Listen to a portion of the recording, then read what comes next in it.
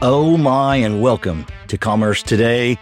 This is going to be a fun one for sure. My name's Darren. As always, my awesome co-host here is Josh, and we're excited to be with you here to talk about maximizing that post-Thanksgiving sales. We're going to look at kind of some insights that came from that October e-commerce big boom. So, Josh, this is going to be a fun one. It is. Well, and for those watching the live stream, there's a bit of a time warp here. So if you're watching the live stream, it is the week before Thanksgiving. If you're listening to the podcast, it is the week after Thanksgiving. So having a little bit of fun with that and already imagining my Thanksgiving dinner. Exactly. Well, yeah, let's just run with it. All right. So first up, there's a big prediction out. Actually, not prediction. It's already happened. October.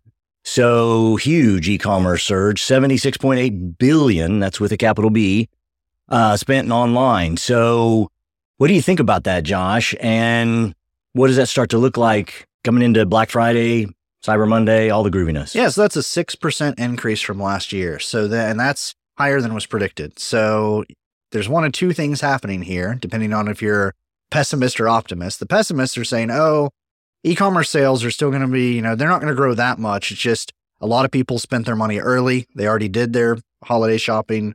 They're done. The optimists, and I'm usually in that camp, they're saying, wow, so if sales are already up 6% in October, they're going to be up even more in November and December.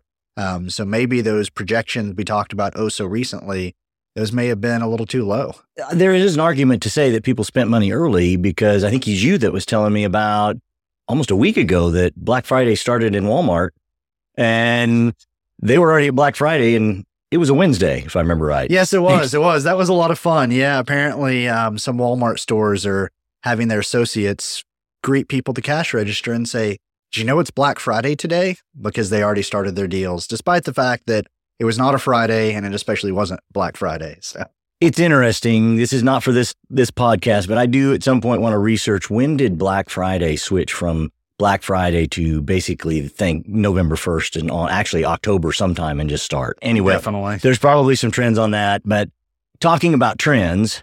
So, all right, what did we see, Josh? What were any of the trends that we saw in October that we can at least predict and even look at going into now Black Friday and Cyber Monday? So if you've listened to our podcast for more than a few weeks, then you already know this. And if you haven't, then shame on you. You need to keep listening. Basically, October's results were driven in large part by buy now, pay later usage and by discounts. So that is what consumers are looking for. They're looking for something that at least makes them feel like they got a good deal and something that allows them to defer the spending hangover from the holidays into next year. Do we know it all or have any idea on what kind of a breakdown there was between the buy now, pay later and the discounts? I haven't seen exact numbers yet. A lot of these numbers are still coming out just because everybody's a little busy right now in the e-commerce world, in case you haven't noticed. Right. Important safety tip. Well, all right. So buy now, pay later, those are awesome. Buy now, pay later is a great tool to use, obviously, and we've talked about it in the past. Discounts, they can work, but you got to be careful. You turn into a JCPenney where they only sell things when they're on discount and you can never sell it at regular price. So what are beyond that short term, hey, right now, grab at this moment? What's that long-term growth strategy that we can think about? One thing I want to talk about with that on the long-term side, and this is where I may surprise people, be a little less than the optimist I usually am. All of us in the industry, we love to talk about, 13% increase, 7% increase. Look at all these increases. Those aren't spread evenly among all retailers. So there's been some years. Some are more equal than others. Yeah, well, there were some years, I know back like 2020, Amazon was the increase and small retailers were not. And so realizing that if you didn't hit these numbers, there's a reason and you need to dig into why. But it might not be you, it might be the competitive landscape. So I know that sometimes people will take these numbers and say, hey, if sales are increasing, 10% every year, then I need to increase my plans, my sales projections, et cetera, by 10%. That's not always accurate. You may want to increase it actually by 20% if you're going to take a greater market share, or if you have a really strong competitor that's taking market share from you, you might have to, step down to like a 5% increase. Makes sense. Well, obviously, we always talk about good planning and good preparation and strategy around that.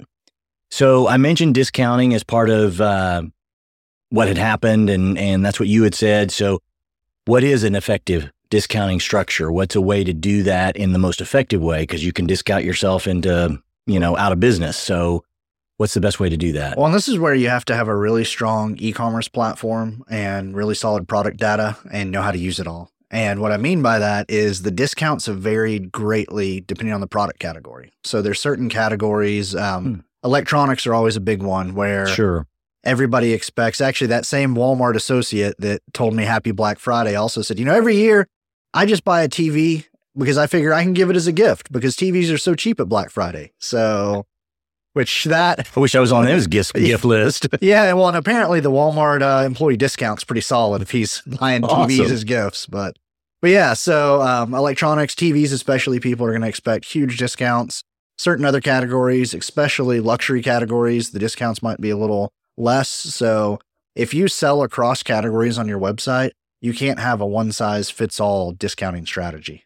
Got it. All right. Well, what's kind of our reflection, if you will, on post the Cyber Week? I mean, kind of reflecting on what happened, some strategies, and how do you maintain and keep that momentum going afterwards? Because it doesn't stop, and you can't just go take a nap or go to your beach house and stay there. Retire to your yacht. Exactly. That's one Cyber Week. That's going to be me. But no, I mean, especially this episode is going to air during Cyber Week. And we're talking to some people then that are incredibly busy and are just trying to keep their website going, keep fulfillment going. And I would say the biggest thing is to stop and pause and reflect and basically look and say, okay, are we meeting our numbers or not? And if we're not meeting our numbers, don't just immediately jump to discounting. Don't assume that's where the problem is. Kind of go back to that same formula I always talk about with e-commerce. Do you have the right number of people coming to your site? Are those people converting at the right rate? And are you retaining them at the right rate? And so discounting can definitely help with the conversion rate. But if you're not getting as much traffic, if there's some sort of drop, in your traffic for some reason, then discounting is not necessarily going to help. If anything, discounting might hurt. It. Yeah. Well, and something you said there, Josh, and I just this is a little bit of a side note to this, but if you have listened to this podcast more than once or whatever, there is a pretty common theme that is reflected through all of it. One is take some time to reflect, take a moment. It doesn't have to be hours or weeks or days or whatever, but it can be take 30 minutes, pause, think about it, just look at it, and then always strategize, always kind of get yourself and a pen and paper, or get other people in a room, smart people on a whiteboard, and strategize and look at the numbers and do some analysis. So that's a common theme that I think almost every one of the episodes that we've done, somewhere in there, Josh, you've said those words. So I think it's good to pull that out in our reflection, kind of after the fact. But what about strategies to handle any economic challenges, some economic resilience that we might need to think about? Yeah. So it's probably too late to deploy buy now, pay later if you haven't. I have mixed feelings about that from a societal standpoint, but from an e-commerce conversion rate standpoint, like you have to be offering buy now, pay later. If that's not an option, you don't have that, then that is where really discounting does become your best bet. Do look at how that's going to impact your bottom line and think about it from that more strategic level. We have some clients that have really invested a lot in creating unique promotion engines so that they have different levers to pull. So instead of just, hey, you're going to get 50% off, you say, hey, if you buy 2 of these, we'll give you 1 for free. Or if you buy 3 of this, then we'll give you this coordinating item for free. And so think about, especially, this is a time of year where maybe you have some inventory sitting around you'd like to clear out before the end of the year. Right. That could be some good inventory to look at giving away or bundling in some way. Not a bad idea. Well, continuing on with that, how do we reflect on, obviously, and then optimize mobile shopping? Because that's huge, always huge. Yeah, and mobile shopping in October, I didn't do this math in advance. Mental math is hard, but it is trending up. It was 36 billion via mobile devices in October. So we are going to hit that tipping point sometime in November or December where mobile purchases are greater than desktop purchases. Wow. Which the funny thing is, I was talking to a colleague in Europe recently, and he said, wait, y'all are about to hit that tipping point? That's how it's been in Europe. It's always been that way. Yeah. Right. But here in the US at least, yeah, that's finally happening. And again, a little late in the season to try to make major changes to your website on mobile.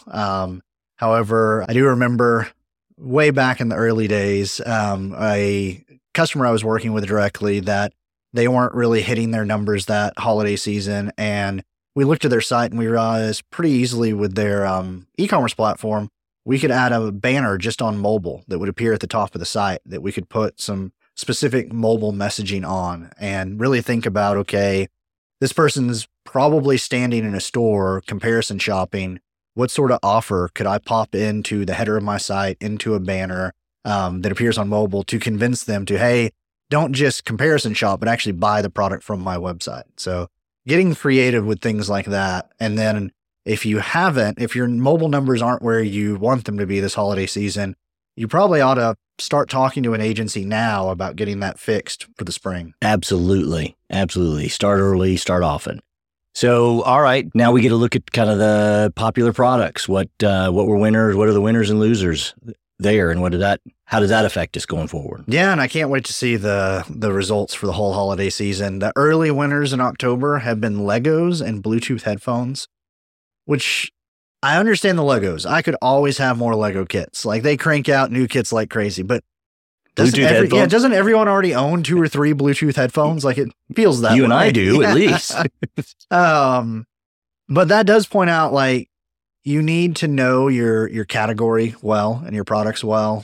Something I love, I was in a conversation with a client earlier this week and basically was saying, hey, I am the expert on e-commerce strategy. You are the expert on your products. Right. And so you need to know which products should you carry a deep stock on and which shouldn't you. And again, a little late to plan that now for the holiday season, but this is an opportunity if you can pause and reflect. If you have a product that you feel like was going to be a hot seller and you're halfway through Cyber Week and you still have a ton of those left, might be time to do some discounting or special offers for sure.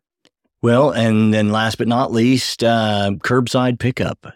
Where do you see that heading? Kind of what's the results or what are we feeling from that coming out of this season? Yeah, so in October, 18% of omni-channel orders were for curbside pickup, which doesn't sound like a lot, but it is. That is a huge benchmark for that to hit. That is pretty huge. Yeah, and I think that only indicates an even greater growth. You know, we talked about how last year, the few days before Christmas, well over 50% of omni-channel orders were for curbside pickup.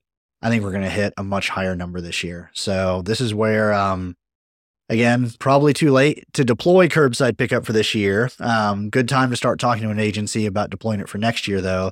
But even if you have it, review your staffing plans, review the experience. Let's say suddenly in a week or two, your curbside pickup orders double. Do you have the store staff and the processes in place to get those orders out to the cars in a reasonable amount of time? Because if you don't, people may not choose you next year when they're doing that last minute holiday shopping. Exactly. And as always, reflect on where you're at. If they're not where you want them, reflect on ways that going into the final month of the year, what are changes that you can implement that would and can make a difference? Well, Josh, this has been fun. We kind of went through it quick of a whole bunch of reflective things coming off of Cyber Week, Black Friday, and Cyber Monday. We definitely had some great surge. There's been some great movement, and that's awesome. But you always have to be careful. That can be in certain areas, and it might not be in your area. So you got to understand that product mix, what's happening, discounting, buy now, pay later, all of the groovy levers that can be pulled inside your store and inside your platform. So, any last thoughts as we close this one out? Yeah, just hope everybody had a wonderful. Has had a wonderful Thanksgiving.